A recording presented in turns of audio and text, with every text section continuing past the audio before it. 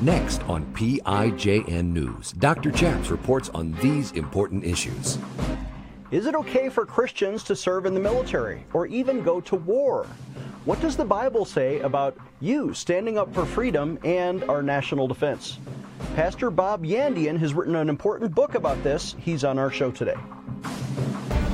Former Navy chaplain Gordon James Klingenschmitt took a stand to defend religious freedom by daring to pray publicly in Jesus' name. Now he helps you by reporting the news, discerning the spirits, and praying the scriptures. Would you pray with us? Here's Dr. Chaps. God bless you in Jesus' name. My name is Chaplain Gordon James Klingenschmitt, Dr. Chaps, and you're watching PIJN News. On this show, we like to do three things. We report the news, we discern the spirits, and we pray the scriptures in Jesus' name. On today's show, we have a live guest in studio, a new friend to the program, but a longtime friend of especially the Pentecostal charismatic movement out of Tulsa. I want to welcome to the program Pastor Bob Yandian. How are you, sir? I'm fine. How are you doing, Chaps? Good. I'm so honored to meet you. I've heard so much about you over the years. Is it good? Most of the things that I hear about you are good. Okay. Depends if you read some of the left-wing blogs; they might criticize us together. That's good news for me. that's a badge of honor. It is a badge of honor. But you have a long history in Tulsa, and with your wife Loretta. You've been married how many years? 51. 51 years. Yeah. And you've been pastor of what you call the home church. Yes, it's home church now, but I pastored. It was called Grace Fellowship at the time for 33 years. Wonderful. That is faithfulness. Yeah. And thank you for serving the community. You've written so many books with Harrison House, a great Pentecostal publisher. I want to highlight this one. It's called The Bible and National Defense. The Bible and National Defense. Mm-hmm. Your father was a veteran. Yes, he was in World War II at the 8th Air Force over in England and flew missions over Germany. He was a bombardier. He was also a tail gunner and navigator. So I think they just used him whenever one got killed up front, so that he ran out and did their job, basically. Right. So that's the job. Well, you grew up as a patriot, obviously. Yes. Loving veterans, and you wrote a book because sometimes Christians are conflicted about whether they should join the military. Yeah. The reason why I wrote the book was this, is that so many arguments are just emotional feelings. You know, I don't think it's right to kill somebody. They'll pull a scripture out here and they'll try to blanket it with everything. Well, it's in the Ten Commandments, thou shalt not kill. No, it's not. It's thou shalt not commit murder. In fact, the problem is for years all we had was the King James. Yeah. And the King James says thou shalt not kill, and in every other place it says thou shalt not kill, until one time it's correctly translated in the New Testament. Jesus was speaking to the rich young ruler and said thou shalt do no murder. It's homicide. That's what it's speaking about. So the Bible isn't saying it's wrong to kill. In fact, it says in Ecclesiastes 3:3, there is a time to kill and there is a time to heal. And there's 3 times the Bible talks about proper killing. Proper killing. Yes, and that is the case of capital punishment, national defense, or self-defense. Wait a minute. Let's slow down and make sure that people got those 3. Okay. What are the 3 again? Capital punishment. The Bible's very pro on capital punishment. Yep. National defense. Yep. And self-defense. And self-defense. Yeah, it's the Word of God. So it's okay to kill, not to murder, because that's a different category of sin. But killing is not always a sin. For example, even though God commanded Moses, right, thou shalt not murder, he also commanded the Israeli army to kill its enemies. Yes. That's national defense. Right. The thing that the people often miss, though, they say, well, look at those poor innocent people. In every case, God gave them plenty of time to repent. 400 years for Egypt to repent before he sent the 10 plagues. And then 40 more years for them to repent in the Promised Land, and they still wouldn't do it. And finally, God came to the end. He had to do something, or the sins would corrupt his people. If you go in there and invade the land and you don't kill them, he said, their sins will come into your camp, and their sexual addictions will come into your camp, all the breaking. And he said, finally comes a time when you have to kill them. And it's proper when it comes in the case of war. So I know that certainly applied to the nation of Israel in the Old Testament, but how does it apply to the nation of America today? Are there Christians today who are conflicted about this? Oh, absolutely. In fact, I run across them all the time. That's why I wrote the book called The Bible and National Defense, because so much is being based today on what people think, what pastors think and say, and we've departed so much from the Word of God. When's the last time you went to church and heard a passage opened up and they explained the passage? It's more like they present their view than throw a passage in there to try to defend the view. Take your view from what the Bible says, not make the Bible try to say what you think. So exegesis, not eisegesis, as theologians like to say. The Bible and national defense, you started with the Bible and then developed your theology based on what the Bible teaches. Exactly. Yes, that's what I did. So let's dig into this a little bit. What about different Christian denominations? And I'm not going to name any in particular, but I was a Navy chaplain, and I would run across people in the Navy who had already enlisted, they're already in uniform, but suddenly they show up and say, "Chaplain, I'm not sure I feel comfortable going to war." I know what I said. What would you say to them? I would sit down with them with the Bible. Again, you can argue with what people think, and your thinking might be different, so you argue really on an emotional level. If you come back to what God said, then who else you can go to above God to take your case to? So that's why I taught this in the church. And so many people that came at that time, they were sending them to their sons that were in the military, their daughters in the military, to show them this is what God said, because they had sons and daughters questioning at the time too. When they saw the horrors of war, and believe me, the Bible talks about the horrors of war, but it also talks about when you as a Christian put your faith and trust in God. Hebrews chapter 11, the heroes of faith, by faith Abel, Enoch, Noah. Toward the end of it, when it gets to David, it lists military victories. And it said in the midst of battle, God gave them strength. In the midst of battle, God helped them to kill the enemy. And it says they actually went, and the Greek word means to crush underfoot, when they conquered their enemies. Right. And at the end of it, they stood there because, honestly, as far as the Bible's concerned, when people get so far, it's much like a dog that gets mad and foams at the mouth. What are you going to do? We've got foaming dogs around the world right now wanting to devour us, don't care a thing about the God we serve, don't even believe in the God we serve, or that we should serve a God, and they're out to stop us from worshiping that God. There comes a time you stand up and say no, and God will back you for it. So it's okay for Christians to serve in the military. What I used to say to sailors is that it's okay. God has instituted governments, and the government has power to defend itself, like national security, like your book's about. And that also applies to local police force, right? Right. For example, a local policeman is allowed to protect an innocent shopper in 7-Eleven. If she's getting robbed or mugged, that policeman has government authority to use force. And when we serve in the military, we're not vigilantes. We're not out there shooting random people. Right. We're acting as an agent of the government, which has God's blessing. Well, police are paramilitary. That's exactly what they are. And so are all the other ones we look at from the levels on down. And this is what God has promised us, because the military can't be in the streets all the time. That's why we have divisions of it all the way down. Even the police, fire department, others are paramilitary. And we go up the chain of command all the way up to the military, and then eventually we get up to God himself. Amen to that. The book is The Bible and National Defense, Bob Yandian, wherever books are sold. Let's take a short break, and when we come back, we'll talk about conscientious objectors. Dr. Chaps will be right back with more PIJN news. How can you discern the thoughts in your own mind from the thoughts that come to you from the Holy Spirit, or from angels, or from invisible demons? I'm Dr. Chaps, and you've seen us on this show talk about the gift of discerning of spirits. Maybe you know that I wrote my PhD dissertation entitled How to See the Holy Spirit and Angels and Demons. And it's all about this important topic of receiving the gift of discerning of spirits. How can you discern the thoughts that come to you? How do you know to learn to hear the voice of God and discern that from the demonic voice which tempts us to sin? Well, this is an important skill, and it will change your ministry. It'll change your life, which is why we've created now not just a book, but a 17-part video Bible study on a 4-disc DVD set that we would like to send to you and your church and your family and your small group. This important Bible study series goes through Matthew, Mark, Luke, and John. How did Jesus discern the spirits?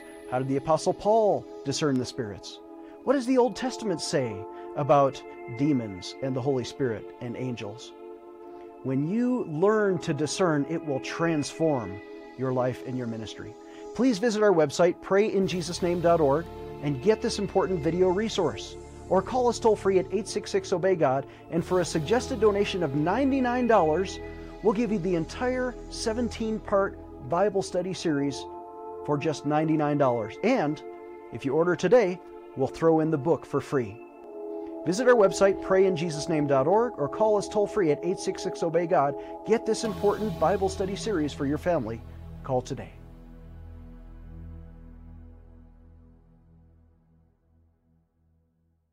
Did you know religious freedom is under fire in our military today? Our troops do not have protection. For example, military chapels are now being desecrated by homosexual wedding ceremonies on bases in all 50 states. Our troops are now also faced punishment if they dare to object to sharing common sleeping quarters or common shower facilities, or if chaplains dare to quote the Bible during private counseling that declares that homosexuality is a sin. Nobody in our military should be forced to violate their Christian conscience, especially their right to pray publicly in Jesus' name. Let's take action today for religious freedom. Would you sign a petition with me? Visit prayinjesusname.org. Again, that's prayinjesusname.org. Let's defend religious freedom for our troops. Take action today. Dr. Chaps needs you to sign today's petition right now. Again, visit prayinjesusname.org to sign our petition right now. Empowering you, the grassroots activist. Here is Dr. Chaps. Welcome back. I'm Dr. Chaps, joined again by Bob Yandian, who is with Home Church in Tulsa, Oklahoma, faithful husband for 51 years. Thank you, Pastor Bob, for coming on the show and talking about the Bible and national defense. You have many other books. Do you want to mention their titles? Well, a lot of them are pastoral books. I just wrote a new book, and it's on making doctrines in the Word of God understandable. And so I like to take difficult things and make them simple.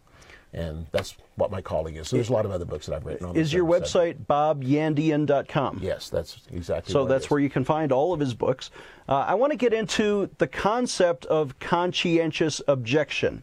Now, according to the Constitution, and I used to tell my sailors that conscientious objection is a legitimate constitutional argument for getting out of the military.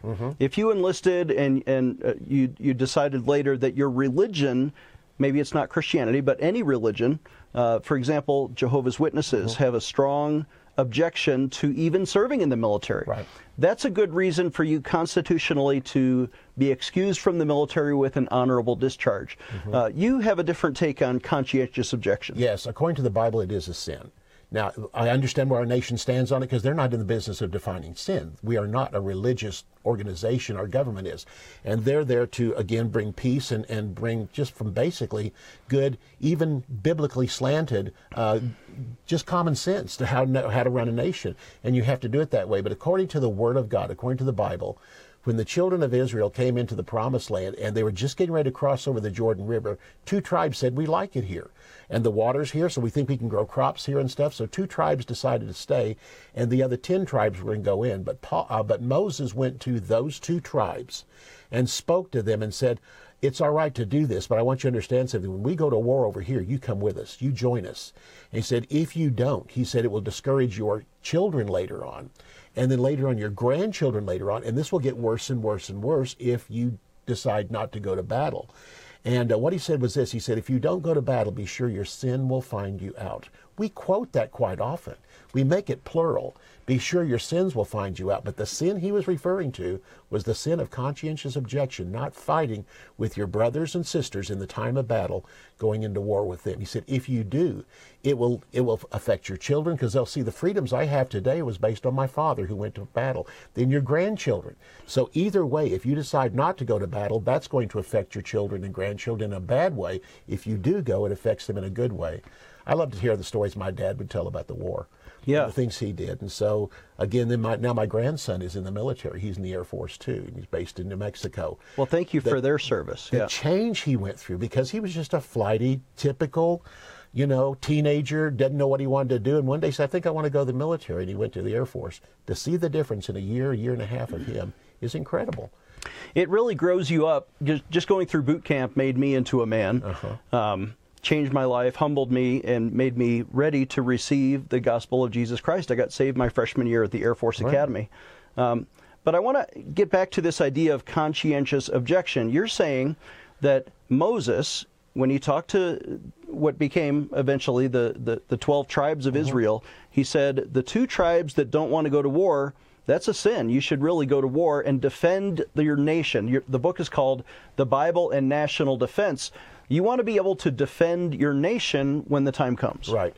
But actually, the two tribes didn't say they didn't want to fight. He went to them to tell them, don't decide not to fight. And they had in their mind, they said, no, sir, you're talking to ones that will fight. We are part of them. We are one nation with them. And even though we're living on this side of the Jordan River and they're on the other side of the Jordan River, we will fight with them. And just warn them about what would happen if they decided not to fight. It'll affect your children, and your sin will not, it may not find you out now, but you'll find it in your children and your grandchildren later. It will find you out. I don't prefer, for example, the policy in America of drafting people into the military. I would hope that people would serve voluntarily, but the law is still there. If there were a national emergency, people could be drafted. Now they're even debating whether to draft women into the military. Should anybody be a draft dodger and burn their draft card like they used to in the 60s for Vietnam? No. In fact, I think it's wrong, and we should arrest them for that. The best nations I've been to around the world, especially Israel, you have no choice. And at a certain age you go in, you're in for a certain amount of time, and everybody serves. And you say, yeah, but what if I have some kind of physical thing, work in an office? I mean, do anything in the military you can to be in the midst of the battle and do whatever you can to help. And to me, that's why often you look at the adults or the young adults in Israel, when we have gone over there, a totally different mentality about their nation. Strong military things, strong patriotism comes from serving a country. I was in Israel a couple of years ago, and I took a bus ride from Jerusalem over toward the Dead Sea, and there were literally young women, 18-year-olds with machine guns on the bus, and they were serving Israel, and thank God for their example. But they don't see a problem in the Bible. No, and the other thing too, our own group, by the end of the day, we went down to Ben Yehuda Street in Jerusalem. There were young girls on the roof up there with their machine guns, and young men down here on the streets. And so, you know what? I felt very protected. That's why there's such a peace when you land in that nation, is because of the military that's there, or one major reason.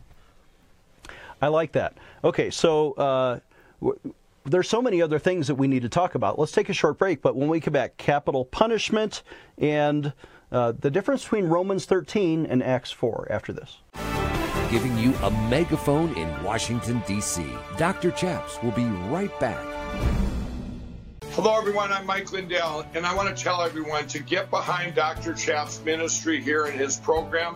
And you can do that by going to MyPillow.com, using the promo code PRAYNEWS, and you're going to save up to 66% on all my products. But more importantly, a lot of that money is going to go back to support Dr. Chaps and this programming, and it's I just can't tell you enough. To get people to Jesus is so important, and to have ministries like this is it's just absolutely amazing. Thanks to your support, you've helped make MyPillow become one of the fastest growing companies in America. Over the last 12 years, you've helped MyPillow create thousands of jobs right here in the USA. When I got MyPillow, I'm asleep almost immediately. I stay asleep at night, and I wake up more well-rested in the morning. That's why I invented MyPillow. My patented fill adjusts to your exact individual needs and helps keep your neck supported and aligned. I'm interrupting this commercial right now. Retailers have canceled MyPillow, and to thank you for your support, I'm going to pass the savings directly on to you. For example, you get my 6-piece towel sets, regular $109.99, now only $44.98, or MyPillow dog beds for as low as $19.99 with your promo code. For the best night's sleep in the whole wide world, visit MyPillow.com. Today I want to invite you to sign an important petition to Congress to protect military chaplains, especially their right to pray publicly in Jesus' name. If you remember my story, you know that I was vindicated by Congress in 2006 after I took a principled stand for the right to pray in Jesus' name. But Congress never did pass a positive law to let chaplains pray according to their conscience. Would you sign that petition with me? Let's take action today.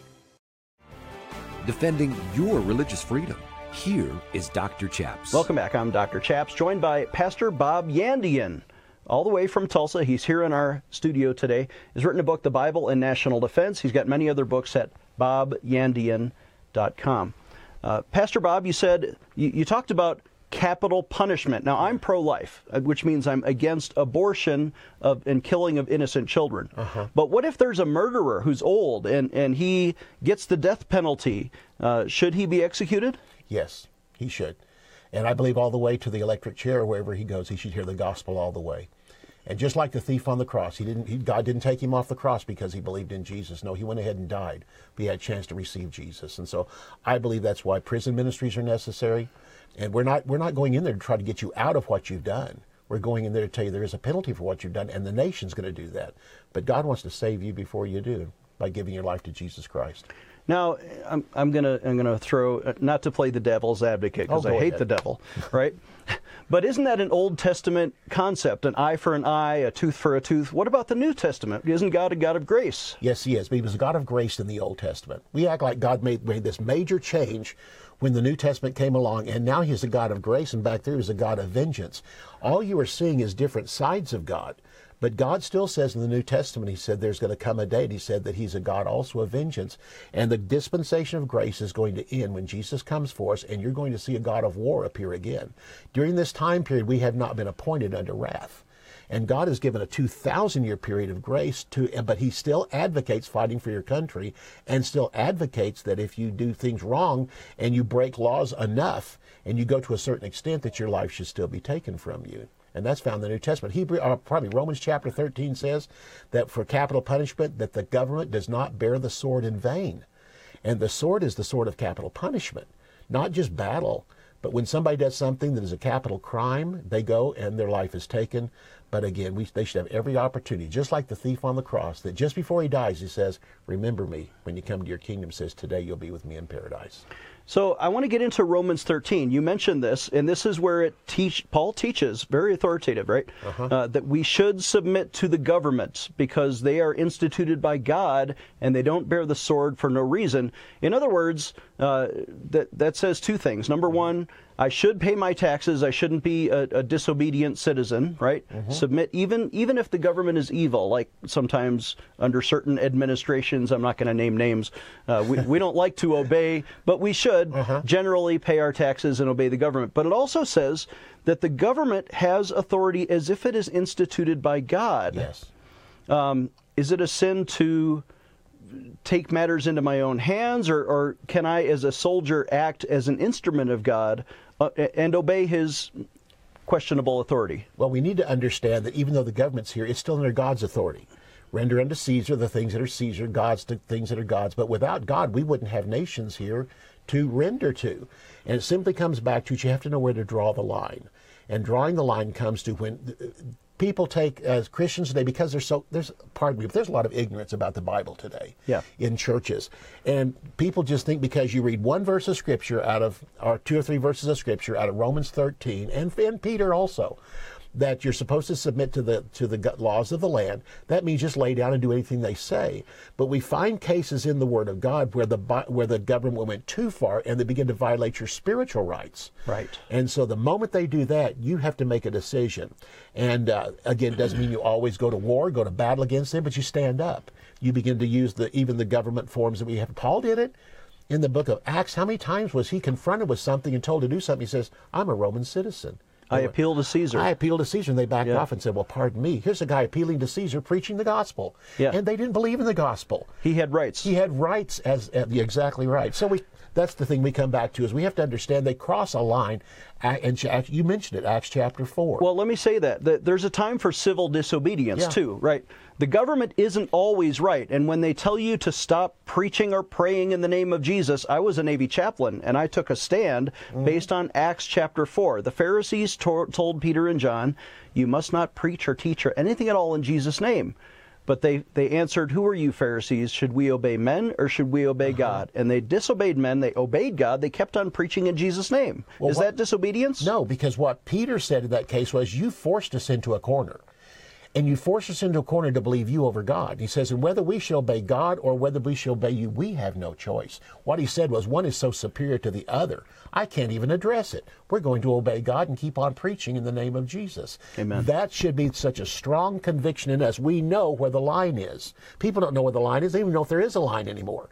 You know, and they simply, because it's like even when the Supreme Court says that capital punishment, that killing children's okay, and abortion, we have to know, I don't care if it is the Supreme Court. They are not the Supreme Court. The Supreme Court is the Father, the Son, and the Holy Spirit. Right. And if they have made a law that's different than yours, then I'm going to have to go with them. And that's why I would march in the streets and protest against abortion. Stop it. Counsel as many girls as I could possibly get to. Don't go through with this. But you would do so peacefully. You would never advocate for a Christian to become a vigilante and take violence into his own hands, because violence is different. That's not authorized under Romans 13. Right.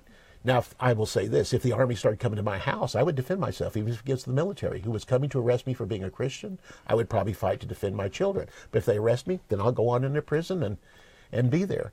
But I think that self-defense also comes in the case where they're coming against you with the things of, with the things about, I would have no problem if the military was coming after me down the streets and everything of defending my family. If they come and knock on the door and say, you're under arrest for preaching Jesus, I'd say, here I am.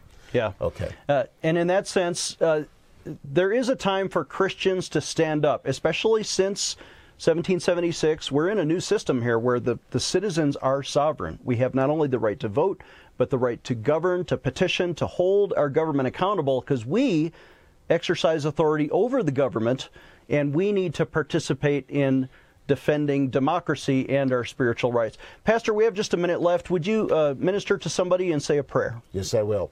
If you don't know Jesus Christ as Lord and Savior, all this might seem silly to you, but I'm simply telling you that God has a plan for you in this life and past this life into eternity, and it comes through one person, Jesus Christ. I heard somebody say, well, Jesus said, I am the way. They said that, well, that's just arrogance. I said, no, it's confidence. When you know that you know that you know you're right, then you understand Jesus spoke because he is the only way.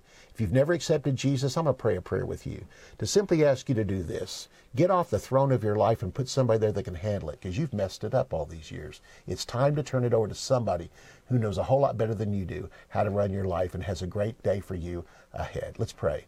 Father, I pray with those that are watching right now, for those that have never accepted Jesus Christ as Lord and Savior. All the things we've been talking about today come from your word, but Father, your word means nothing unless we've accepted Jesus Christ as our Savior and Lord. So Father, I pray for them right now that they'll simply open up their heart and say, Jesus, sit on the throne of my life. I give my life to you as my Savior, but also as my Lord. I thank you for this in Jesus' name. Amen. Amen. He prays on a clock. We had a minute. He used it. That was great. BobYandian.com is the website. Get all of his books. This is a great pastor. Our website is prayinjesusname.org. Again, prayinjesusname.org. If you just prayed with us, call us now at 866-OBEY-GOD. We'll see you next time. Dr. Chaps needs your financial support to stay on the air. Would you please send your best financial donation today? Please visit prayinjesusname.org to donate online, or you can mail a check to Pray in Jesus' Name Ministries, Post Office Box 77077, Colorado Springs, Colorado 80970. You can also call us toll-free right now, 866-OBEY-GOD. That's 866-OBEYGOD. Please sign up for our free emails at prayinjesusname.org. Again, that's prayinjesusname.org.